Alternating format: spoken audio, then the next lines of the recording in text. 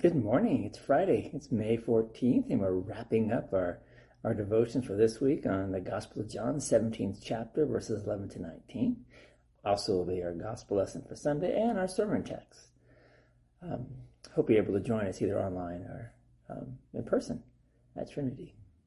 So, I know how often I have failed in my life, how often I have sinned, how often I have fallen short of my high calling to be a follower of Christ. So often, I am not the strong helper, but I'm sick and weak and helpless. But I see and I know that my Heavenly Father holds me and heals me. I see the love of God who knows my weaknesses, and yet He still dies for my sin. And He rises from the dead to give me eternal hope. I see the love of my God who will never, ever let go of me, even in the darkest moments of my life. It is God who loves us, even at our worst.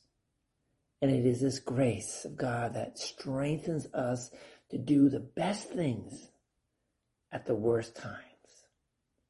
Because of the cross, you and I are not of the world, but while we're in it, we do have a job to do. To be the picture of the love of God that shines above the hatred of the world.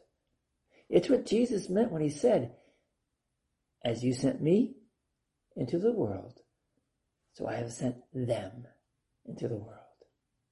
Let's pray. Lord Jesus, thank You for holding me onto me with Your love.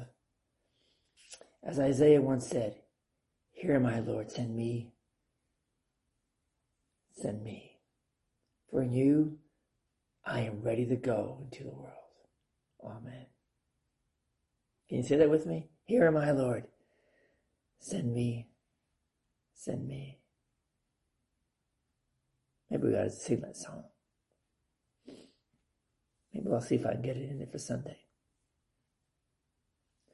It's been a good week, no? As we look at ourselves, and in spite of all of our spots, God still died for us.